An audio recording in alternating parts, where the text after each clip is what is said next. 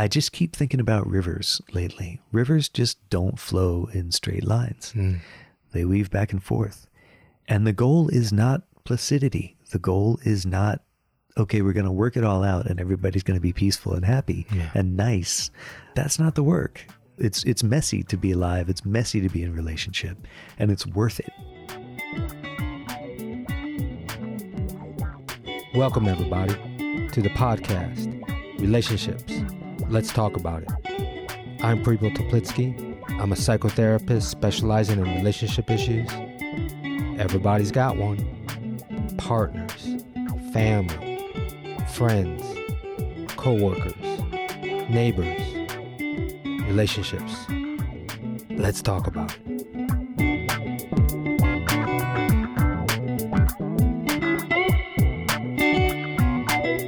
Welcome, everybody, to another episode of Relationships. Let's talk about it. And in this episode, peace begins at home. I have a conversation with David Lamont. David is an award-winning songwriter, musician, speaker, and author. And I've known of David for about 20 years. I'm a big fan of his music and saw him in past concerts over the years in Asheville and Black Mountain. And I've gotten to know more of another side of David's work around peacemaking through his book, World Changing 101, Challenging the Myth of Powerlessness. My wife and I recently saw David in concert, and I just loved being around his presence. And I walked up to him after the concert and got his contact number and wrote to him to see if he wanted to have a conversation on my podcast. And I wanted to do it based on reading his book, to dive deep into what is peacemaking and how do we work with inner peace within ourselves, have that portrayed outward in our community, and especially, of course, in our home. And that's the conversation that I wanted to have, is how do we cultivate peace and what is that? Because I love one of David's quotes that he wrote in his book, and that is, anger is an important place to visit from time to time, but a pretty rotten place to live. And we all know that we don't want to live in a home that's filled with anger. We want it to be peaceful. I hear it all the time. That's what a wish for people is to have a peaceful home. So let me tell you more about David. As I said, he is a songwriter and speaker and author musician, having produced 11 CDs and performed 2,500 concerts on 5 continents. He also suspended his successful music career in 2008 to accept a Rotary World Peace Fellowship, earning a master's degree in international studies, peace, and conflict resolution from the University of Queensland in Brisbane, Australia. And as part of that program, he also spent 3 months in rural Andhra Pradesh, India, working with a Gandhian development organization.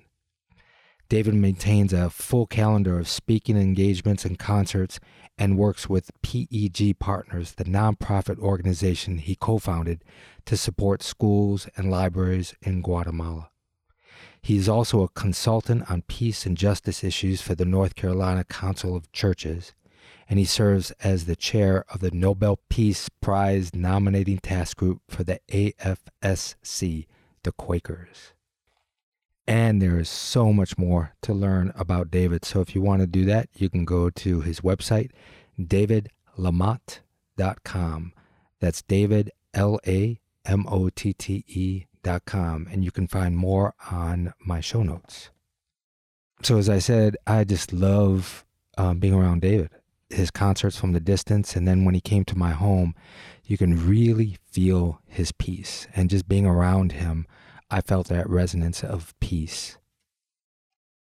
So I would say that those of us that are lucky to be in his presence knows that this is a person that has cultivated peace for many years inside so that he can help cultivate it outward in his community. And the one thing that I love about all of that is his beautiful humbleness to this, which I believe comes across in our conversation. So here we go. Peace begins at home with David Lamont. Let's talk about it.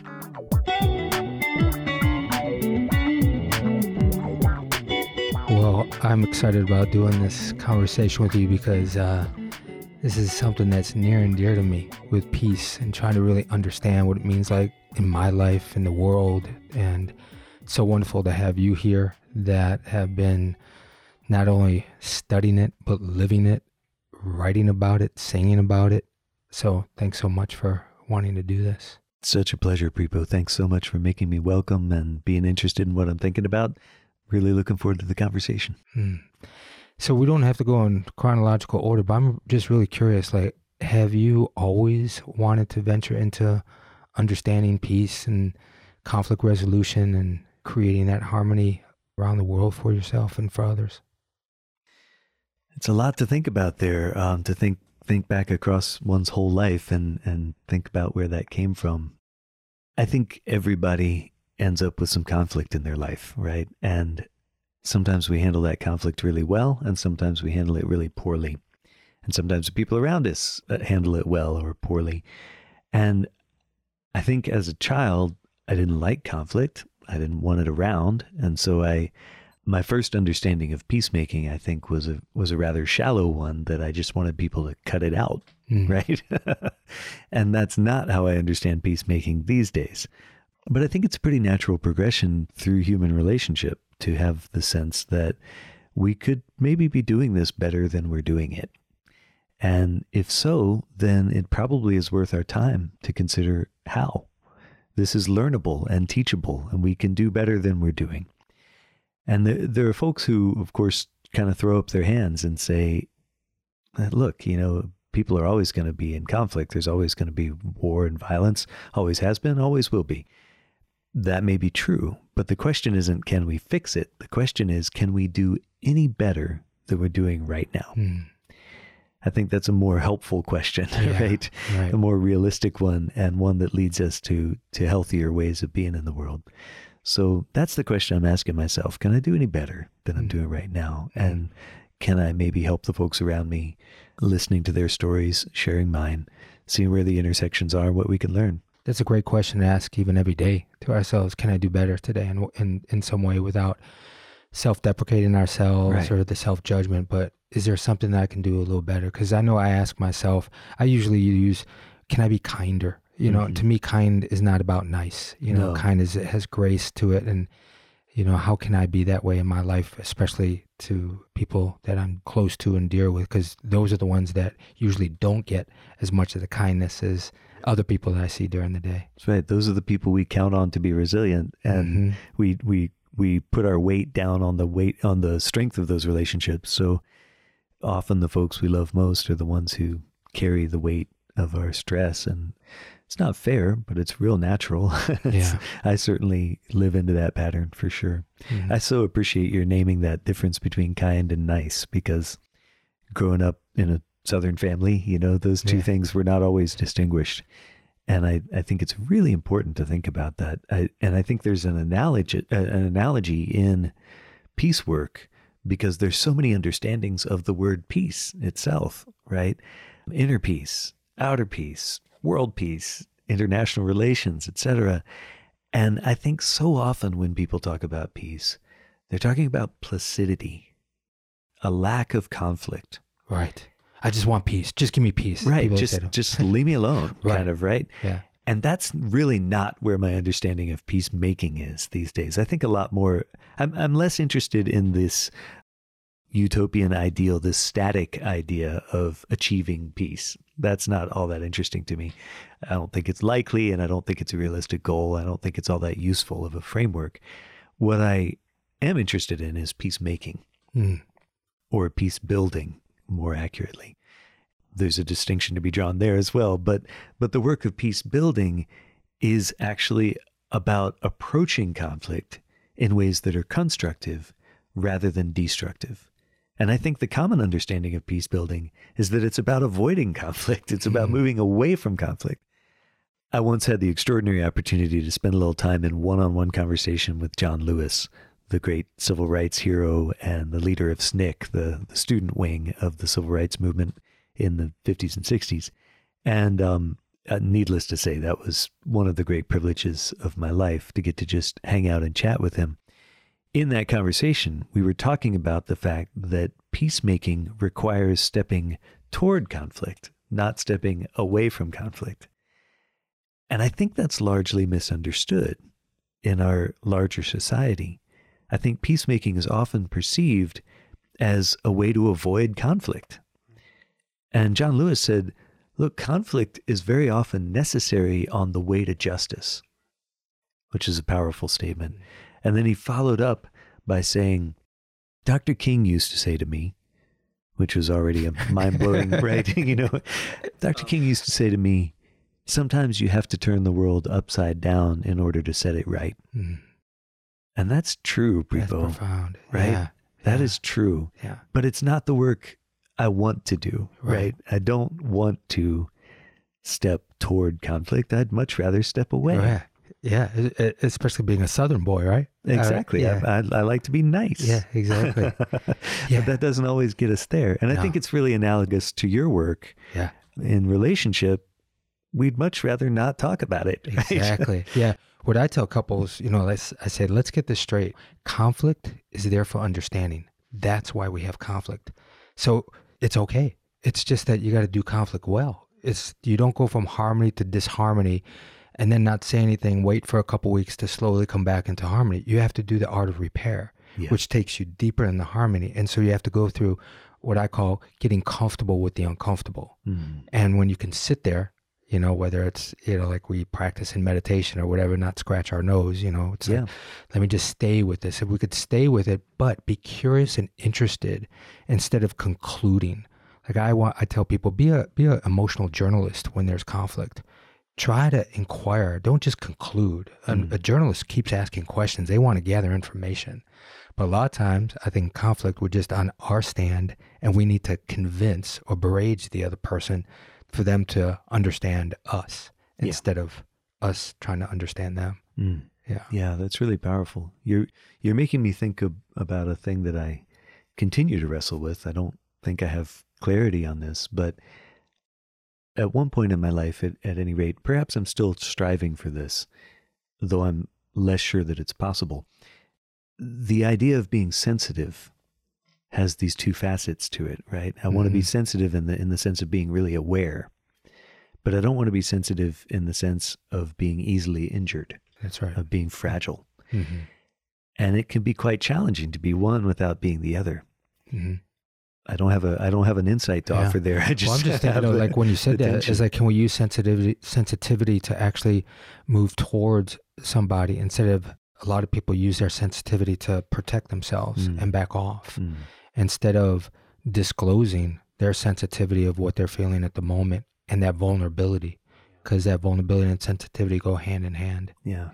It's interesting to look at the model of the civil rights movement, what we generally call the civil rights movement, though the civil rights movement hasn't ended. Mm-hmm. But to look at that model with King and Rosa Parks and John Lewis and Carmichael and so many others, they chose quite intentionally and quite courageously chose vulnerability as one of their strongest means of affecting change. And what folks often don't know, unless they've dug a little deeper into those stories, what we didn't get in school, is that, for instance, before John Lewis and his compatriots did sit-ins at the lunch counters in Memphis, they trained for a year, every week, on Tuesday or Wednesday nights, I forget. They worked with John Lawson for a while, who trained them. In non-reaction or what? Well, not non-reaction, but nonviolence. Nonviolence. Which is a slightly different thing, right? Because nonviolence is an active thing. It's not about passivity. There's this strange confusion there as well, because it's an accident of etymology that the word passive and the word pacifist sound anything like each other. They don't have any common root words. None at all. So the word passive comes from the Latin passus, which means to suffer, to endure. Mm-hmm. And the word pacifist comes from pax, which of course is peace, and ficare, which is the fundamental action verb in Latin. I'm not a Latin scholar. My dad is, but I'm not. But he taught me this years ago. So ficare is the the fundamental action verb, like hacer in Spanish or faire in French, it's the main action verb, right? So action is fundamental to pacifism. To be a pacifist means to be a peacemaker or a peace doer. It is literally impossible to be a pacifist and be passive. Wow. Wow. That's beautiful. Isn't that fascinating? Yeah. When I discovered that, I went, oh. Yeah. Wow. Yeah. So, and just like in your book, you talked about, certain aspects of love and anger and hate, but like love, it is not passive. It's just not a feeling. No.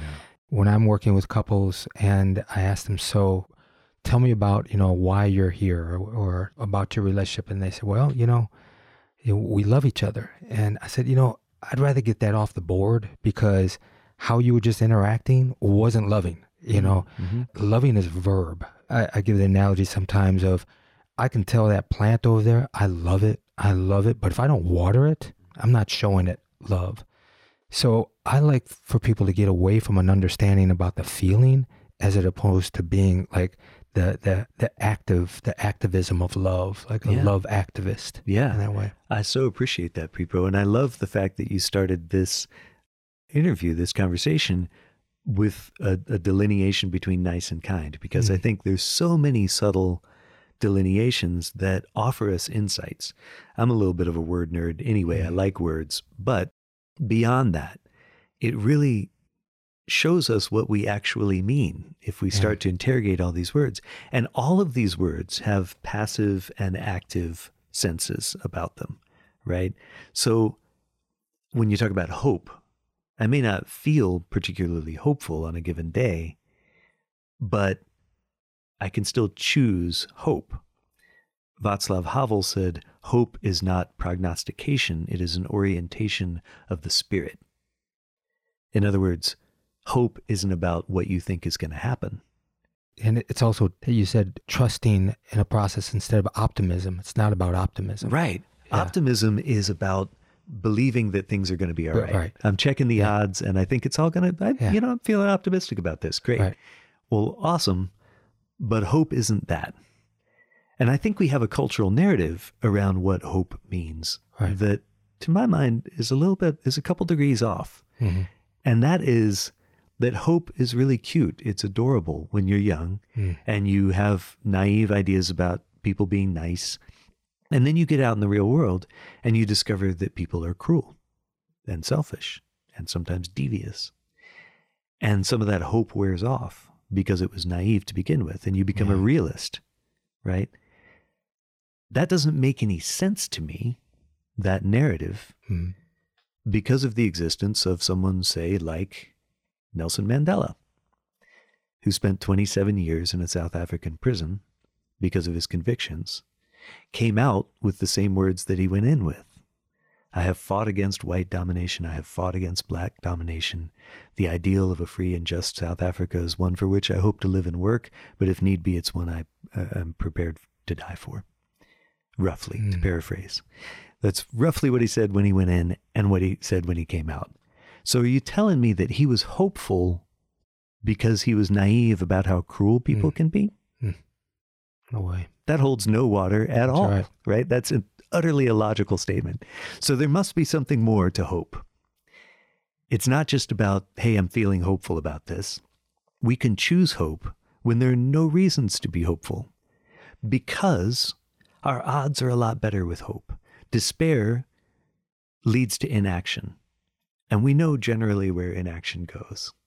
Hope leads to action, and action may go any number of places. It doesn't mean that everything's going to be cool because we tried hard. It might not, but we got a lot better odds choosing hope. Yeah. I love that. What's coming up, just a quick little story, because I can feel it inside of, we had a baby die in birth about 21 years ago. And right before we named her, the three of us, Sandra was 3 at the time, we wanted to agree upon the name. So we were watching Dances with Wolves one night, right? And I thought, wow, why do we have to come up with one name? You know, Dances with Wolves, Stands with Fist. So we were first playing with River, but then all of a sudden it came to me, River of Hope. And that was her name.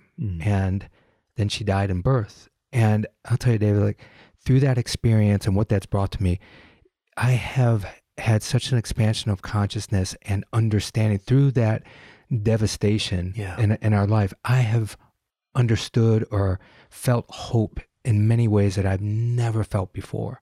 So for me, the death of a baby, of our child, and I can still feel hopeful, was about acceptance. It was the reality of what is, not the illusion of what I could have, being a father of a girl or another child. No, the reality was what we had, but I still felt hope. Hope in grief, to me, like didn't make any sense. But that just came to me when you were talking about hope, because I realized, wow, yeah, it's not that airy-fairy aspect of naivety of hope. Like there was a digging in of a deep understanding of hope that I could only had in that transformation. Yeah. I want to just speak my compassion. I'm sorry. Grief is a long road, and I know that was a devastating loss. You're making me think of the Leonard Cohen lyric, "Ring the bells that still can ring, forget your perfect offering. There is a crack in everything. That's how the light gets in." Yeah. That devastation, it sounds like brought you gifts, and I don't want to be the most tremendous gifts. Tremendous gifts. I don't want to be at all dismissive of the cost of those gifts. Yeah. But if we're open to it, the acceptance of life, then there's many gifts in those cracks of life. Yeah. I mean, even I can't remember what it's called. If it's katsu, I can't remember in Japanese when a vase breaks, how they put gold in between the crack. Yeah. To make that analogy of that's the gold of life, is in the cracks, is in the brokenness. Yeah. Yeah. It's a beautiful thing to honor that moment and that brokenness and carry it forward, and even sometimes see the beauty in it. We were talking just before we started recording about the miracle of photography and how photography is time travel, right? A man named Tao Batiste pointed that out to me, a wonderful photographer, said, when you take a photograph, it's like you're putting a thumbtack in that precise moment of time, and then you can carry it forward and you can revisit it when you want to. It's a miracle. Yeah. And I'm wondering also, all of your experience, I know that what I read in your book of being in Guatemala and India, you studied in Australia, and I'm sure, many other countries, how some of the work that you did around peace, how that overlapped or didn't overlap in actually what people were living in their own homes. Community peace is so important, because I know for me as a therapist, and my own understanding is, if I don't understand peace within myself and really accept that within myself, then I'm not going to have it with the people that's closest to me, with my family, and then therefore out in the community that's just around me, and then out in the world. To me, it doesn't start outside. This centrifugal force or whatever, it starts within me. And I'm just curious of anything that comes to mind for you of what you saw in doing the work outwardly, but you were living with many people and their families and so forth. Yeah, that's a really fascinating topic to me. I find that the dialogue between inner peace and outer peace is a very interesting one. And I see it go a lot of ways. I'm sure you have known activist folks, sometimes folks who I absolutely agree with on the issues, but they just throw shrapnel everywhere they go, right? They just throw shrapnel, and it's troubling, right? And there's a lot of destruction, a lot of demolition, and a little less construction happening. And that's kind of illustrative, I think, of what you're talking about, of not finding that inner peace at all. On the other hand, I have also known folks who take a different tack from me. Everybody does, right? But folks who say, first I need to get right within myself, and then I'll work on the world. Problem with that is that we never finish getting right with ourselves, so we never do the work. No, I heard that expression, only steaks get done. People don't get done, steaks get done. There you go. Nice. Yeah. I think there's real truth in that. And so what I'm trying to learn to do, I think, at this point in my life is to bring my brokenness, to bring the beauty of my imperfection and offer that freely and hope that it does some good when it is invited, when people make space for it. And that's a pretty different approach. Yeah. Right. So that question of inner peace and outer peace is complex, and it's easy for me to lean either direction. I will say, though, in terms of talking about communities I've been in with a lot of community conflict and such, we're not without conflict here in our own community right now. I'm aware of a couple of different big things going on in our community that people are getting really frustrated with each other about. And that's okay. That's how we find our way forward. But I just keep thinking about rivers lately. Rivers just don't flow in straight lines. They weave back and forth. And the goal is not placidity. The goal is not, okay, we're going to work it all out and everybody's going to be peaceful and happy and nice. That's not the work. It's messy to be alive. It's messy to be in relationship, and it's worth it. Yeah. Especially if we are able to know and be aligned in our integrity throughout it. I think that that's what is a cool process for me. Not knowing, how to do it, but if I'm able to have some type of compass, my own integrity, whatever that means, which I have to define myself, then I can follow that instead of fitting the external into what I think the blueprint is. Yeah. I think there might have once been a day when I stayed in my own integrity. I'm not sure, but it's a wobbly process. But to me, the beauty about it, I say it often, is the only way to know integrity is to be out of integrity, because then you know that you strayed from integrity. How do I know what integrity is until I know? Hey, wait! I just lied to my wife about I spent $54 on that pair of pants and told her it was $30. For what reason, right? Yeah. You feel the little hiccups on the edge of the highway, and you know that you're straying off the path. Right? Yeah. Hopefully. Yeah. Hopefully. Yeah. I was thinking when you talk about inner peace that, I was thinking, should I share this? I shared it one other time in another podcast, but I'd like to just share it with you. And just before Xander was born, there was a time I wasn't working. I was living off of savings when Rainbow and I just got back from Esalen after a year, and we were pregnant and hibernating up in the mountains in Colorado. And I started to do all kinds of things, like writing poetry and doing my own little vision quests. And Rainbow was making me my own clothes, and they were kind of like Prince-like clothes. And she once called me her Prince poet, and one time she called me Prepo in that Prince poet. And nice. I did a little vision quest at a national forest right by our house, and the wind was making that sound, Prepo. Wow. And I came back after, and I wrote a prose, and it was called Peace Reflecting into People's Oneness. And I remember looking at it and going, P-R-I-P-O. Yeah. Peace Reflecting People's Oneness. I told Rainbow, I was like, I just finished reading Mute Message Down Under, where a lot of the Aborigines, when they want to manifest something in their life, they name themselves that. If they want to learn how to play the flute, they'll call themselves Flute. And then as they put it out to the universe and people are calling it, it's manifesting that energy. When they complete it, they find another name. And I thought, well, shit, I really want to know what peace is in my life. This is the time of my life I'm really trying. So I think I'm going to call myself Prepo. Nobody really knows what it means, but I'm going to do it. So I asked her to call me Prepo, a couple friends. And then I called my mother and I said, hey, my name is Stephen Lawrence Teplitsky. Lawrence, like, where did that come from? She said, oh, your great aunt. And I said, what about her? What attributes did she said, why are you asking me that question? I'm like, Lawrence is out.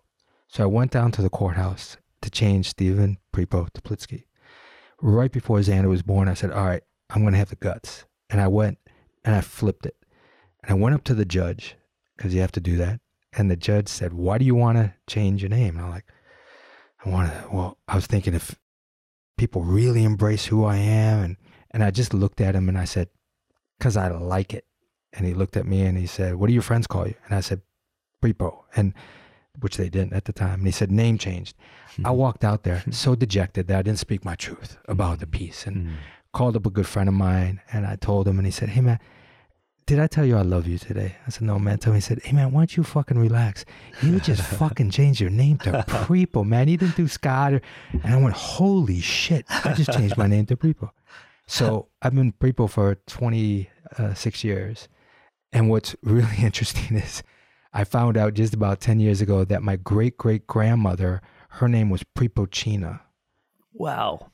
Isn't that pretty amazing? That is pretty amazing. Right, exactly. So fascinating. Whether I was ahead, behind, or whatever, but I just throw that out to you, to now people listening, the vulnerability of that, of I started understanding more and more what peace was for me in my life and created in my family. And so I just wanted to share that story about inner peace and that manifestation. So we can do it in many different ways. You don't have to go out and change your name if you don't want to, but for me, that helped. Yeah. That's a powerful story. Thank you for that. Thanks. Yeah. What I love about that story, one thing I love about that is that your own understanding unfolds over time in there. You made the choice because it felt right. And over time, you came to understand why it was right all along, including this ancestor's name that came down to you that you didn't know about. That's right. Pretty powerful. Yeah. When people would ask what the name was, which I didn't, my last name is Teplitsky, so it's Ukrainian and Romanian. So I looked it up, and kind of Slavic has a little bit of that. So I would just say it's a Romanian. And I didn't feel so much in integrity until 10 years later, my Romanian great-great-grandmother, her name. Amazing. Yeah, just amazing. That's fascinating. What a great story. Yeah. You have a 12-year-old son. I do. I have a son. Tell me your son's name again. Mason. Yes. Yeah, we named him Mason as we speak about the meaning of names. His name is Mason Bishop Lamotte. We named him Mason because our hope was that he would be one who builds rather than one who tears down. So like a stonemason, he's a stone stacker, and he's living into that. He was aware of that. He knew why he carried the name he carried, even as a very small child, and I love that. His middle name is Bishop, which is my mother's maiden name. But I also kind of wanted to name him after Desmond Tutu, but I didn't really want to name him either Desmond or Tutu. He just wasn't the right kid. How do you feel that you have been or are focused and want to cultivate peace within your family, within your wife and son? How does that show up for you? Yeah, Prepo, I don't know that I have any wisdom to offer that you're not already carrying. And I do want to bring the integrity of saying that I don't have it figured out. We're certainly a real family with real conversations, and some of them are hard, but goodness gracious, I'm grateful to get to go home to those two. And so what I'm trying to do is do a lot of listening and also owning my own mess ups and speaking that. And it's interesting when you see power dynamics such as parental power dynamics with kids, when the parents don't feel like they should ever apologize, right? Goodness gracious, if somebody tells me again that love means never having to say you're sorry, that's what it works in the movies, man. Wait a second. Exactly. Love means being willing to say you're sorry, among other things. Over and over again. Over and over again, because we're going to keep messing it up, because we flow like a river, not like a street. So what I'm trying to do is be honest with my kid. We kind of learned somewhere along the way that there's wisdom in answering the questions that are asked, but not over explaining things if they haven't asked the question, right? Yeah. And so we try to be really honest with our son about things and try to treat him with respect and listen to him and find out who he is rather than telling him who he is. There you go. Yeah. And it is such an extraordinary privilege to get to be his father. Here as we're speaking, we've just passed Father's Day, and it's a poignant and moving kind of thing for me. I wasn't sure that I would ever be a father, and it's quite an adventure. Yeah, it is. Yeah, I absolutely. Yeah, there's probably nothing in my whole experience in my life that has stretched me and moved me so deeply as that experience, and wanting to align myself and taste myself in that way. Yeah. I talked about in my podcast the beauty I had. My father died when I was 28, but we had a beautiful relationship in many ways. He told me he loved me every day. He would kiss me, never laid a hand on me, never raised his voice. Almost all the men in my family were the same. My grandfathers, my uncles. So I grew up around that, and to feel the juxtaposition of receiving that as a son and now being able to do that as a father, that well-rounded circle of life is just precious. Yeah, I'm profoundly grateful to have shown up in the family I showed up in as well when it comes to my mom and dad. They're and my siblings as well, for that matter. But yeah, very, very grateful for that. And I think that gives us that advantage because many people haven't. The trauma that people grow up in really sets the tone also of whether it's going to be repeated or not. And that's not linear at all, but I'm so glad that I had the start that I did and not have to go through a lot of trials and tribulations to figure it out. I knew I had a resonance of what I wanted to experience in my own family.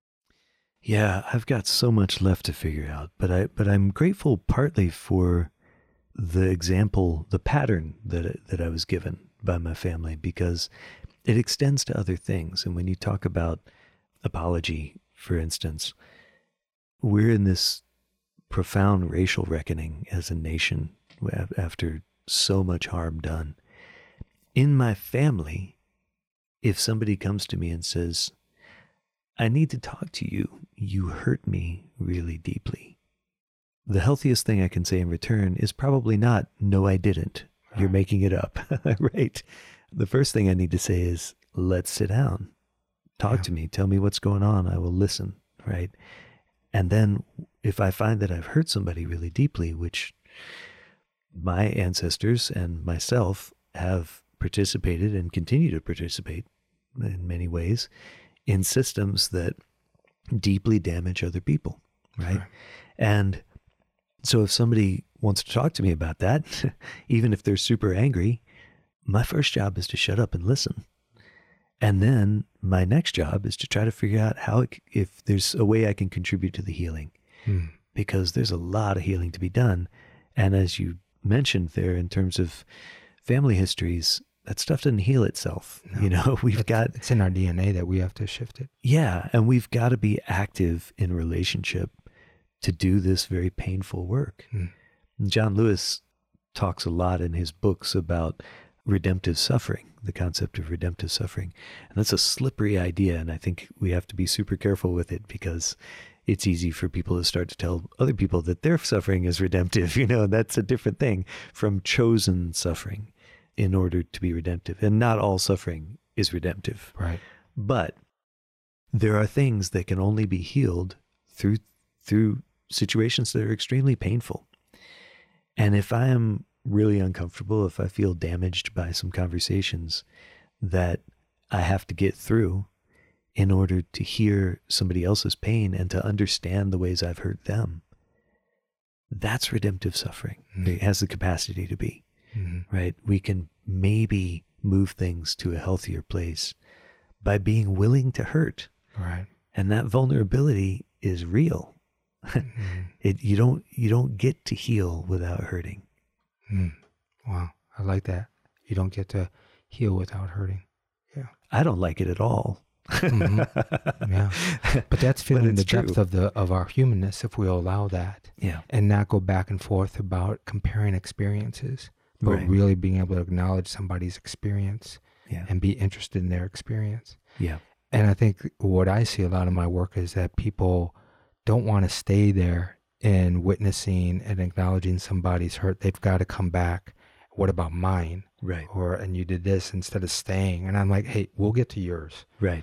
Let's just digest. Let's do this one at a time. Exactly. Yeah. Right. I've done some training in conflict mediation.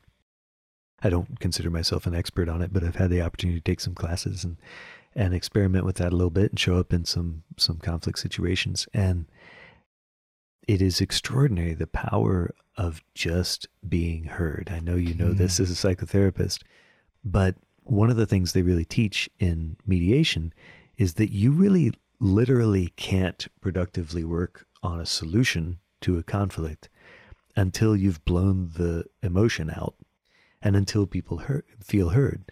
So one of the tools that they use in mediation that I suspect you've used in counseling is to have one party in a conflict speak their story to the other and have the other repeat it back to them to their satisfaction. Right. To their satisfaction. Exactly. To their satisfaction. And if they get it wrong, then they can correct them until they can say it back to them to their satisfaction. Not to say I agree.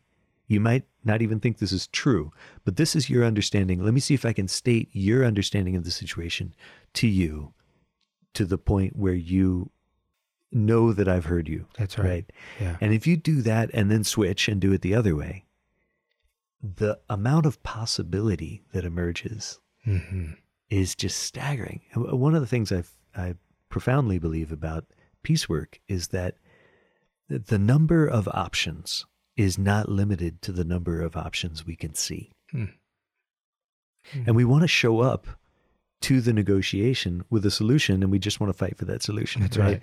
But actually, if you show up in deep relationship, new possibilities emerge. And peace work always requires creativity, because fight and flight come really naturally to us. And of course, there's freeze and fawn and on and on. But the main things are, am I going to be aggressive or am I going to retreat? Right. And both of those are really built into our lizard brain, right? We've got this deep in us. To come up with something better than that requires creativity. And neither of those options is almost ever our best option. So I look at 2007. There was a Klan rally that happened in Knoxville, Tennessee. And these local activists in Knoxville showed up in full clown regalia. And they had rehearsed carefully in order to meet this Klan rally with a clown rally. So they called themselves the Coup, C-O-U-P, Klutz, C-L-U-T-Z, Clowns. And they went to meet the Klan rally and they joined in facetiously. So the Klan is chanting white power and the clowns start chanting, they start acting like they can't quite understand what they're saying. And then they say, oh, I get it. This is a rally for white flour. And they pull out bags of flour and they have a big flour fight in the street. And this is very disruptive to the Klan's thing, right? And it's neither being shouted out, which they kind of thrive on, nor being run from, which they also thrive on. It's this creative interruption. So they have the flour fight for a while, and then they said they'd kind of worked that gag, and they said, oh, no, wait, that's not what they're saying. They're not saying white flour. They're saying tight showers. And they start holding up a camp shower and crowding beneath it. And then they said, oh, no, it's not that. It's white flowers. And they start handing out flowers to everybody, right? And people are doing what you're doing now. They're smiling, right?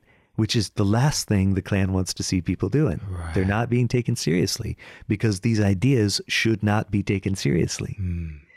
And I've had some pushback in telling that story from folks who say, well, look, you've got to take these folks seriously. But I have to ask from the most practical standpoint, what's effective? Right. Right? Because if you scream at the screamers, they're amped up by that. That's right. If you let them stand, if you stay home, then their message stands unopposed. And I should say that not taking action is different from organizing a freeze out so they have no audience at all. That's a different kind of strategy. But just staying home and not doing anything is not a defeat of their cause, right? Right. But here was this really creative thing that these activists did, largely from a group called Mountain Justice in Knoxville, environmental activists. And what happened was the Klan left an hour and a half early. They had the square reserved for 4 hours, and they left after 2.5 hours because they didn't know how to respond. It was interrupted in a way that was effective. And interrupted in a visceral aspect, because intellectually we can say, don't take it seriously. Right. But what people felt from what they saw and the smile that I had and what people had, that's a visceral aspect of not taking it seriously. Exactly. Yeah. Right. And this stuff does amp up our, in a very biological sense. Of course, our adrenaline all flows, and that kind of toxicity and hatred is really damaging, right? So how do we heal that? And how do we interrupt it? Those are really important questions. I certainly don't have all the answers to that, but I do think creativity is a fundamental aspect of that. And intention. You don't just wait and respond when something comes up. Like John Lewis and his compatriots training for the lunch counter sit-ins, they practiced dragging each other across the room by the hair. They screamed at each other racial epithets and horrific things, so they'd get used to it. So they knew they could respond, and they could keep their cool in the moment because they knew these things were going to happen. So they trained with James Lawson for a year. Like exposure therapy in that way. It's very much that. But also tactical training, right? How do you carry your body in that kind of situation? And very practical things like wear heavy shoes, because if you're being dragged, that's really important, right? Even on these hot days in Memphis, you'll see, if you look in the old photos, folks are wearing long pants and long sleeves, because if you're being dragged, that's going to work better for your body. It's very real. It's very real. Yeah. It's amazing too, because when I'm just thinking about how people are in their limbic system and I don't want to downplay any kind of violence in a home, but what other nations are going through, and war-torn nations. And, it's very different I know for me to feel hurt by my wife or a family member and having to listen to them, as opposed to if I have to listen to somebody that killed my family members, but there is a tethering to all of that in some way, the tethering to being able to be, to tag on to that aspect of hope, because hope in the acceptance of the possibility of human transformation. Yeah. And even hope to be heard and to be felt in that grief, so I could touch somebody's horrific action so that they know me. Yeah. Yeah. I really appreciate your name in that, Prepo. And you and I talked earlier about having healthy parents in our lives growing up and how powerful that was for us. And that's not to be taken for granted. And I think as a person, speaking for myself, I was dealt pretty much all of the standard privilege cards, right? So I have to be constantly reminding myself that I'm only seeing from my particular perspective. So what I try to do is really study and learn from people I admire who've had very different life experiences from me, and let them teach me how I can be in the world. Because of course, I don't get to choose to be anyone other than who I am. I just get to choose what I'm going to do with this. And when it comes to privilege, the kind of operating principles for me are that I've been given this extra privilege by a society that tilts in my favor. So the questions are, for me, number one, what do I do with that privilege? Somebody just handed me a fire hose and there are a bunch of fires raging. So where am I going to point the water? Number two, how do I subvert the system that gave me this extra privilege? Because it's problematic, right? And I don't want it to happen anymore. So how do I undo that? How do I subvert the system? And those are kind of guiding thoughts for me in that context. But I'm also just trying to do a lot of listening, because I know that I have a lot to learn, and it would be quite reasonable in some ways for someone to listen to me and say, yeah, great, you're talking about peacemaking, but you never lived in a war-torn country, right? That's true. I've gone to some war-torn countries to try to show up for that work. But yeah, we only bring our own experience. So our obligation, I think, and maybe the path of wisdom is to try to learn and listen as much as we can from other people's experience. Yeah. And that's beautiful to know that we don't have to have identical or even similar experiences as somebody, but if we're coming and showing up as a human being and open to hear somebody else's, that kind of, that's a certain tuning fork that we're putting out of a certain presence that allows people to now not fight against or have resistance against it. So yeah, even with the work that I do, there's times where I can't fathom and meet what people's experiences are. But if I can really hold the space with empathy and curiosity and be there with my humanness. Yeah. That's what we all want. And it's healing. I mean, I think the energy we expend maintaining the boundaries is energy that can be freed up, right? And so even when the stories are horrific to hear, human interaction is healing if we are able to really show up, as you say, with our whole selves. This weekend, I was on an international peace conference that was an online thing for 24 hours consecutively because it happened all over the world. So people were awake for different parts of it. And there were 4 teams around the world. And my team was working on Turtle Island in the Americas and the Caribbean. And one of the sessions that I was a part of was talking about human trafficking in Mexico. And as is very important, it's very important to not sit around and talk about those kinds of things without those folks in the room, right? Yeah. So there was a woman who had been trafficked, and she told these stories that were just heartbreaking, but her resilience and her strength were astoundingly beautiful and inspiring to do the work. So it kind of circles back around for me to hope, which is the choice to keep doing the work. Yeah. Despair leads us to give up.